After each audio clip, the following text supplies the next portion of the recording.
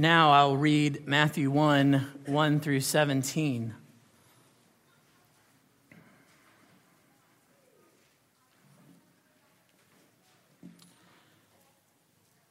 Let's give our attention now to the reading of God's holy, inspired, and inerrant word from Matthew chapter 1, verses 1 through 17.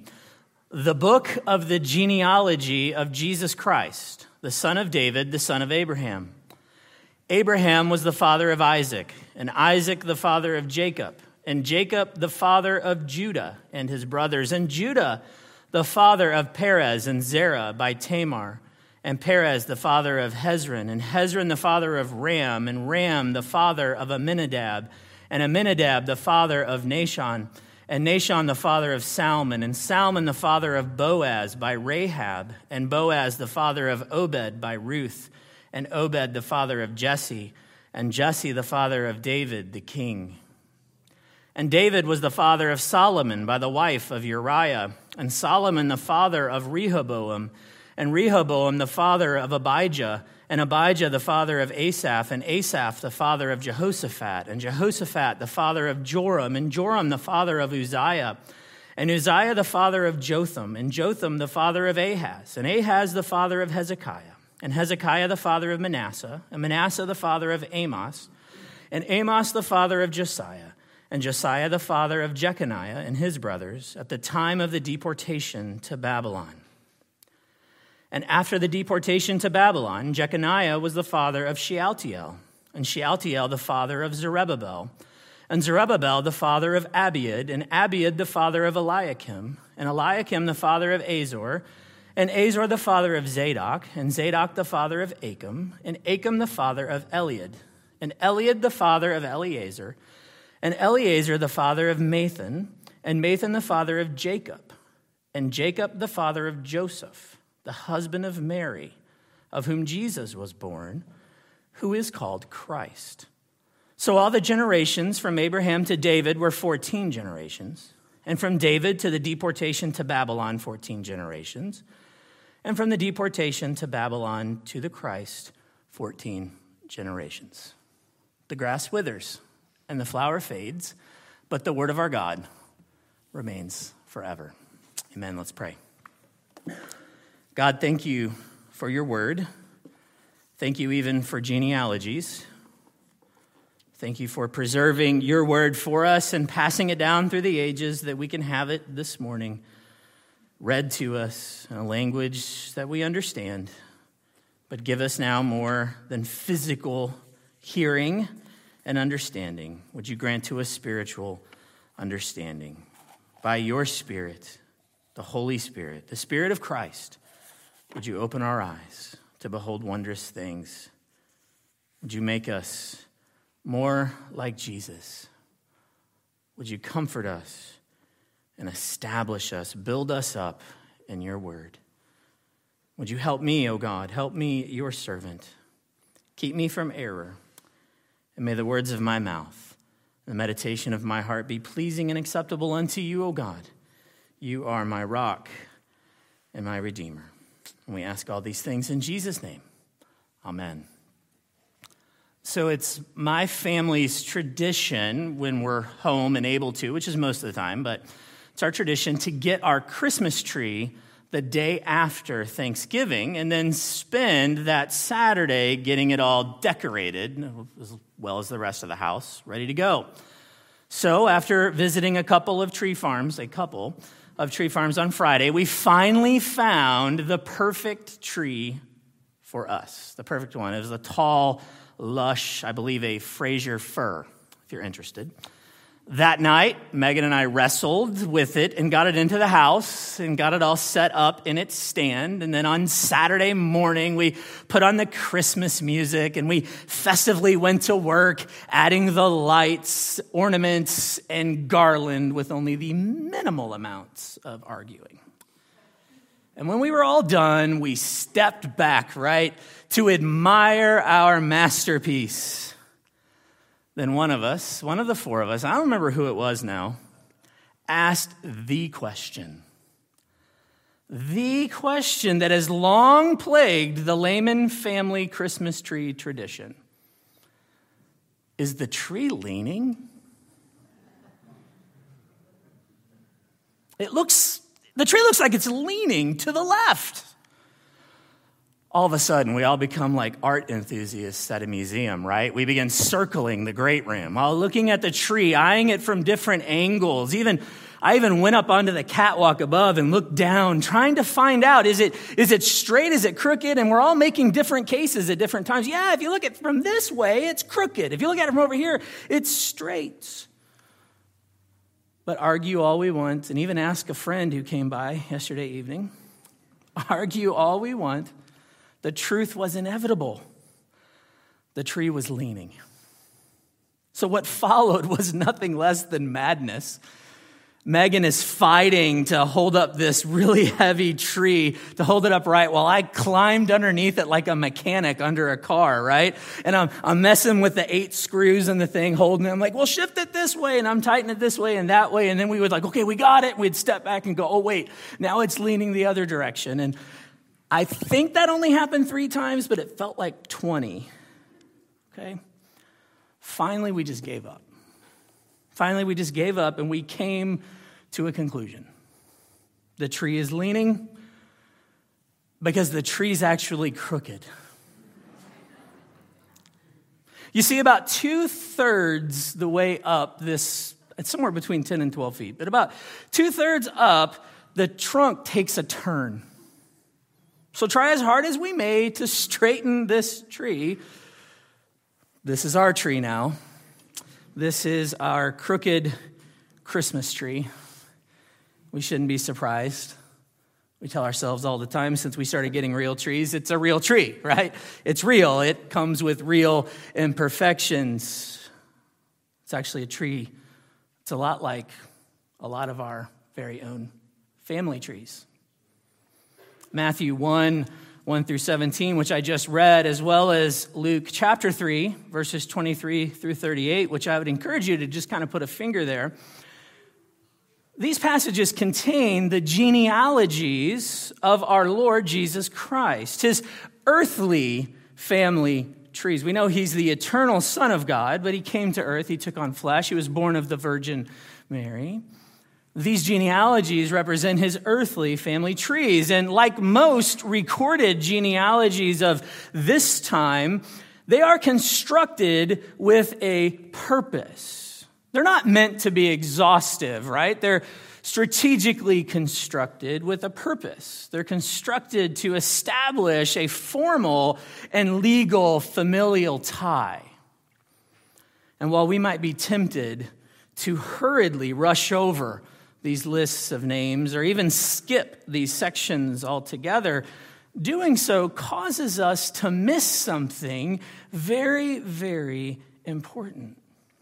It causes us to miss something even very unexpected. These trees aren't perfect trees either. These trees are crooked. But if we take a moment, and if we step back and admire their imperfections, just like I was finally able to do with my Christmas tree last night, I think we will all be led to the same conclusion.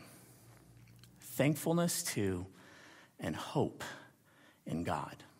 Thankfulness to God and hope in God. That's where we're going this morning. So let's start by looking at the unique structures of these 2 family trees. If you're taking notes, this is going to be the first of our 3 points this morning. It was tempted to have, like 42 points, right? Because there's 42 names listed here, but we don't have that kind of time, do we? So we're going to have 3 points. Our first point, the unique structure of these family trees. As I said just a minute ago, these family trees were constructed with the purpose of establishing formal and legal familial ties. And because Matthew and Luke were originally writing their gospel accounts to different audiences, the structures, if you're familiar with Luke's, they look different.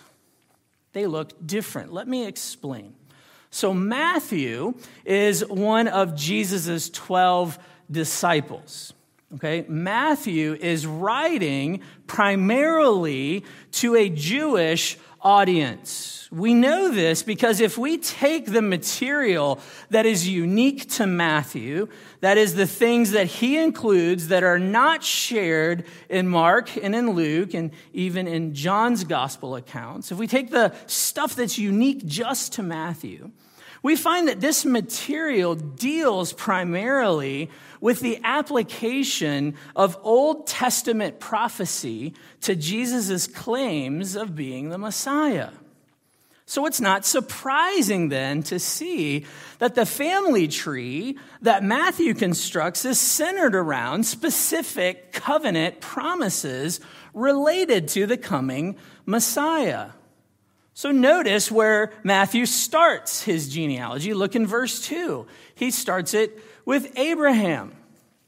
So if you were to go back to Genesis, particularly go to Genesis 17, you'll find that God established a covenant. He establishes his covenant with Abraham, and he makes a promise to Abraham that this covenant is going to be an everlasting covenant with his descendants, with his offspring, with his seed throughout all their generations. And it's going to be a covenant of both land, a land that he's giving to him, but also an offspring, nations, right? Peoples, but ultimately an offspring that he's giving to him.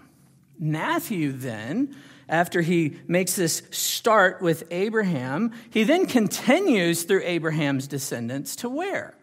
There's a pause, a natural pause in verse 6 to King David. You might remember, think back, 2 Samuel chapter 7, God makes a covenant with David.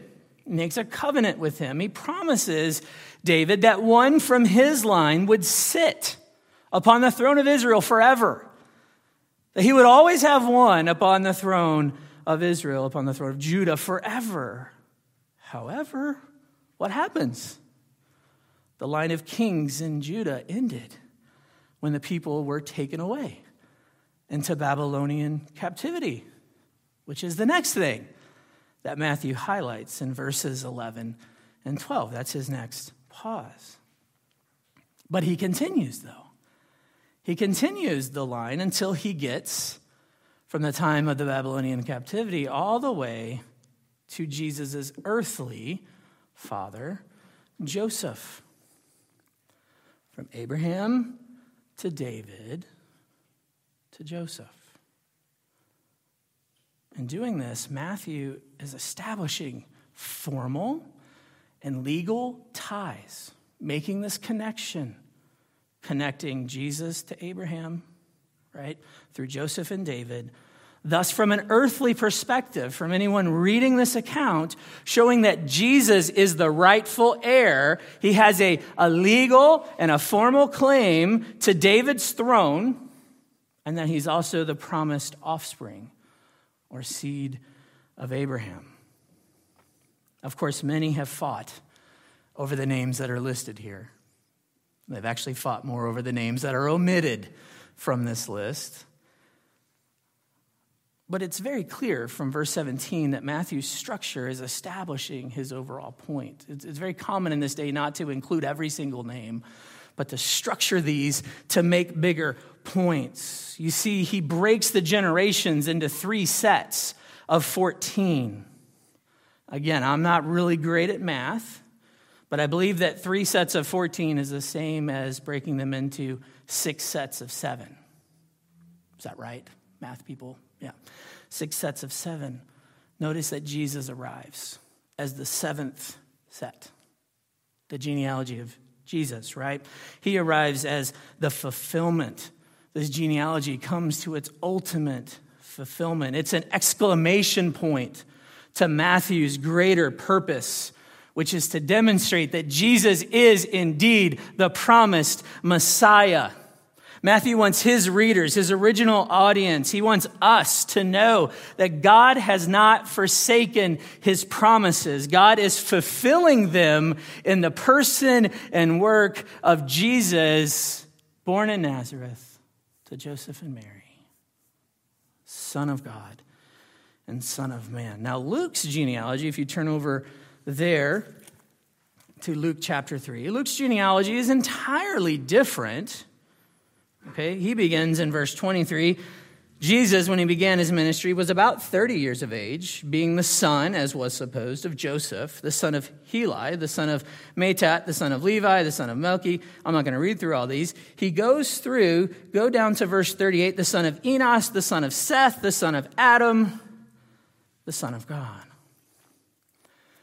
Luke's genealogy is entirely different. Structure, names, it's all different. Luke, remember, Luke is not one of the 12 disciples. He's rather a traveling companion of the Apostle Paul. And he's writing to a different original audience. His original audience is different. Something made clear when you look at the material that's unique to his account. You see, Luke is writing to a primarily Gentile audience. And so his emphasis is on the universality of the lordship of Jesus Christ. Luke wants his audience to know that Jesus is not simply the Savior of the Jews, but he's also the Savior of the Gentiles as well. He wants them to know that the kingdom of God is not confined to the geographic borders of Israel, but is for every tribe, it's for every tongue, it's for every nation, it's for every people on the earth. So it's not surprising then to see that Luke's family tree, though it mentions both Abraham and David, it goes further than them. In fact, if you look at verse 34, it goes from Abraham back to Noah. See Noah mentioned there in verse 36. You can even see back to Seth in verse 38. And then as we've already seen, to Adam in verse 38. Notice what Luke calls Adam, the Son of God. In his commentary on Luke, R.C. Sproul makes a great case that Luke here is highlighting the truth that Jesus is, just as we sang earlier, the true and better Adam. That Jesus is the second Adam, the one who reversed the curse, the one who crushed the serpent's head, the one who secured redemption, swinging wide open the gates of heaven for all types of people, bringing to fruition what Paul states in Galatians 3:25 through 29. You can turn there with me. I'm going to read it. Galatians chapter 3.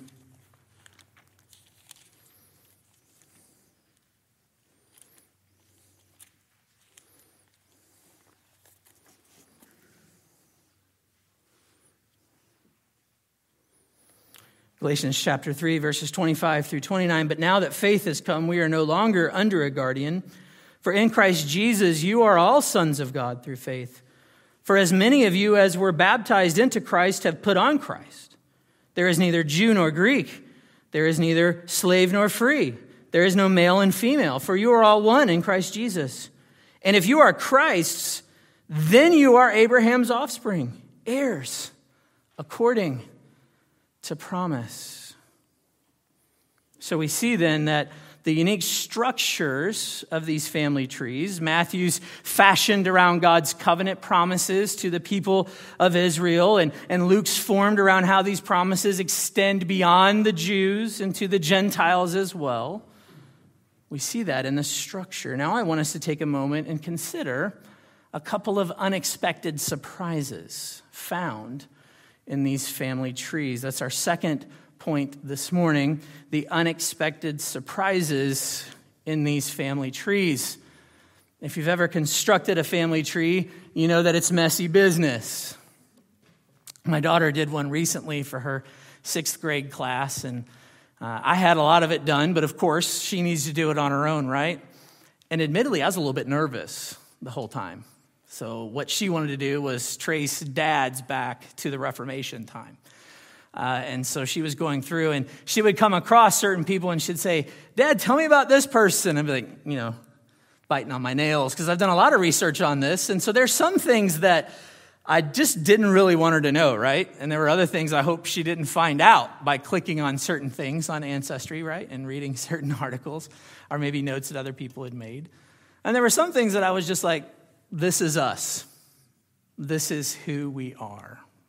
It's discovery. A lot of it's wonderful and good. Some of it is painful, even scary at times. Well, much has been made of Matthew's genealogy, and particularly its surprises, much like our own has lots of surprises. Especially, there's been a lot made about the women that he includes. And I believe that that is right, rightly so, that attention is drawn to that. It wasn't typical in Matthew's day to list women in such formal and legal family trees. So it's absolutely wonderful that he does. If you look, you'll see in verse 3 of Matthew chapter 1, you'll see Tamar. In verse 5, you'll see both Rahab and Ruth. In verse 6, you'll see the wife of Uriah, right, which is Bathsheba. And of course, in verse 16, you'll see Mary. Well, perhaps even more surprising, it is surprising that he includes the name of these women here, but it's actually, I think, more surprising that he chooses these rather than others. That he doesn't choose Sarah, that he doesn't choose Rebecca or Deborah or Abigail, or maybe some others that might come to mind. So we ask the question, as many commentators and pastors do, why these women? Of course, you've probably all heard sermons on this, and you've heard good things and likely bad things, and we could speak of many things. From righteous behavior to sinful behavior, from faithfulness to unfaithfulness, from sin specifically that they committed to probably more rightly, specifically sins committed against them. But I think that we can't lose focus, and what I want to do in my limited amount of time, is for us not to lose focus of actually what's most important about them being included here. And it's this. Even though Matthew is writing to a Jewish audience, with a distinct purpose of proving Jesus to be the promised Old Testament Messiah, he still doesn't want God's people to lose focus on the reality that Luke is highlighting over in his genealogy. And it's this, that Jesus is the Savior of all peoples, of Jews and Gentiles. There's Gentiles included here, male and female, slave and free. The unexpected, surprising inclusion of these women would underscore this point greatly. And rather than majoring on the minors, we should major on the major. Matthew hasn't forgotten that point in his focus. Instead, he shines a bright light on it and says, look what God has done. Look what God has done in Jesus. But we also shouldn't miss another unexpected surprise about all the people listed in both genealogies. And this isn't probably not going to feel like a surprise to you. You ready? They're all sinners. All of them. They're all sinners. Some are even very notorious sinners. You know, think about this. If you were selecting names to establish a family tree, you might want to do what I wanted to do with my daughter, right? No, let's just skip over those. Let's go to these. These are the good ones. Right, you'd want to pick and choose which ones you want to include. Might you be tempted to mention another one of Jacob's sons beside Judah? You know, Judah, who fathered Perez and Zerah, who's named there in verse 3.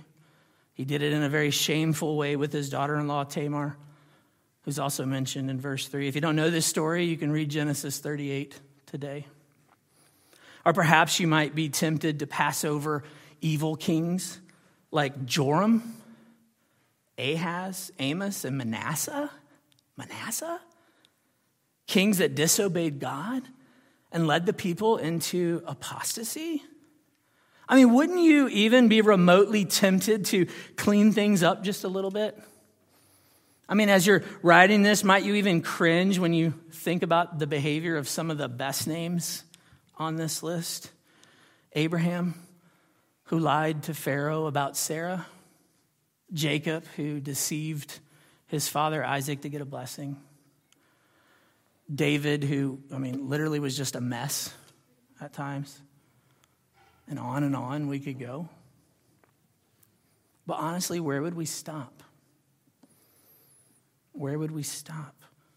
If you take both family trees into account, we see that they are both riddled with sinners, crooked branches alike, from Adam all the way to Mary. From Adam to Mary. Each name and each genealogy shares this one thing in common. Each one of them is a sinner. And as such, each one of them also shares something else in common as well. They share a great need for a great Savior. For the one who is ultimately revealed in each one of these genealogies, each family tree. You see, Matthew and Luke are surprisingly, brutally honest about this human family that's been created by God. They hold up both the respectable and the unrespectable family members alike. And they do so because they're both making the exact same point. They may have different focus, but it's the same point. Jesus Christ came for sinners. Jesus Christ came for sinners. He came not for the perfect tree. He came for the crooked tree. So in reality, we could say that the whole tree is an unexpected surprise. But it's an unexpected surprise that will lead us to our third and final point this morning. The undeniable salvation from these family trees. The undeniable salvation from these family trees.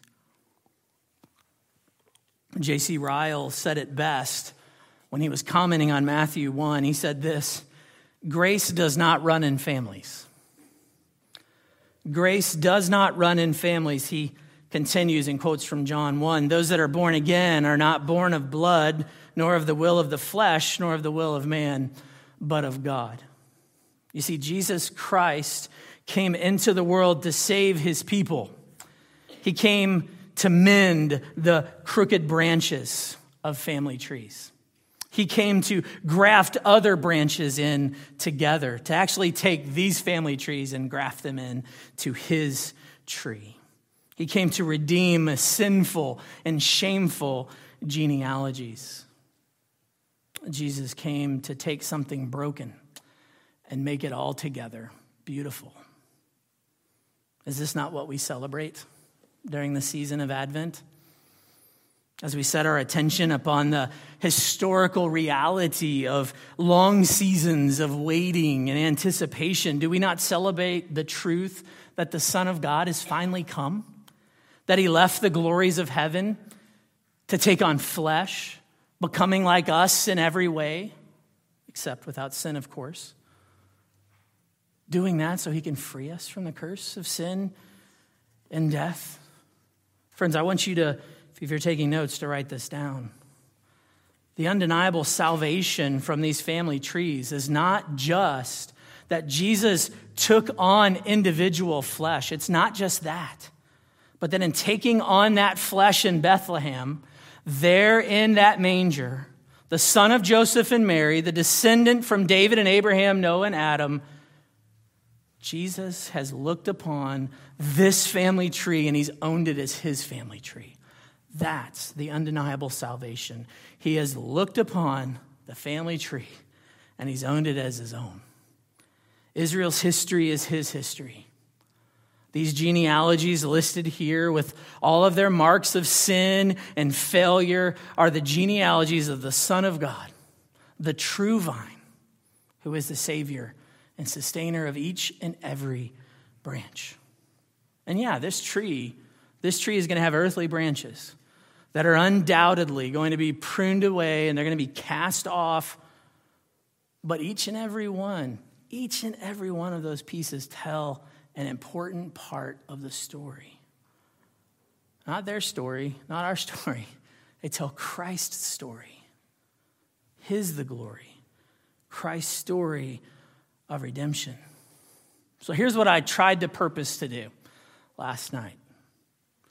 When I see, and you can do this too if you come over to my house, which I hope you do. when I see that crooked Christmas tree sitting in my living room, it's going to drive me crazy because I'm like that. And I'm forever going to want to go in there and try to fiddle with it. I'm going to be tempted to do that, right? Okay, I have to admit. I'm even half tempted right now to go home and just chuck it, right?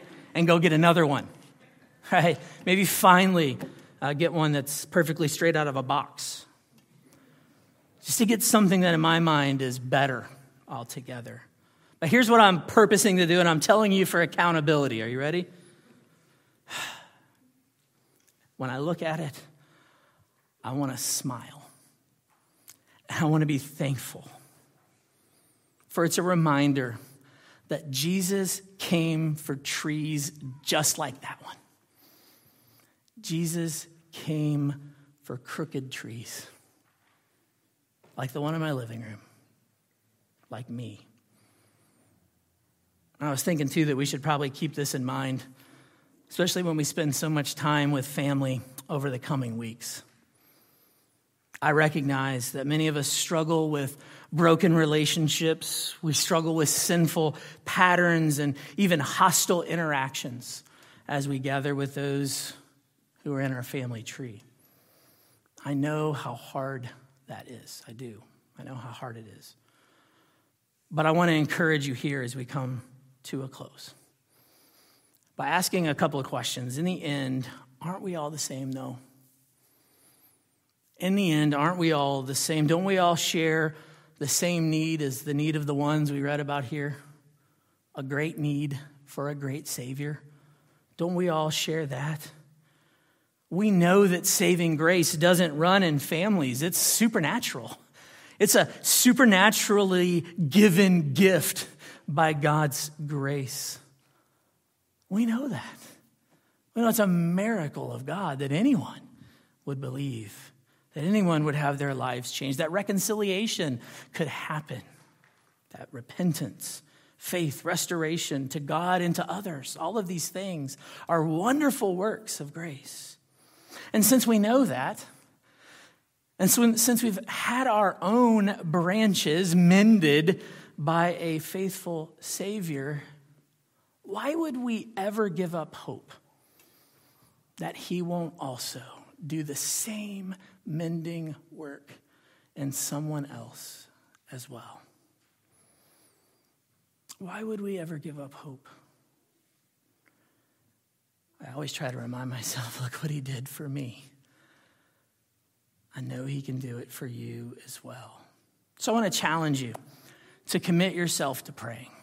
Commit yourself to pray for God to intercede in wonderfully powerful and miraculous ways, to do far more abundantly beyond what you could ask, think, or imagine as it comes to your wonderfully, perfectly straight tree. No. As you think about all those interactions, that God would move mightily, just as he has moved mightily in you. And so let us never forget that Jesus indeed came for crooked trees. And for that, we can be thankful and we can be hopeful. Amen and amen.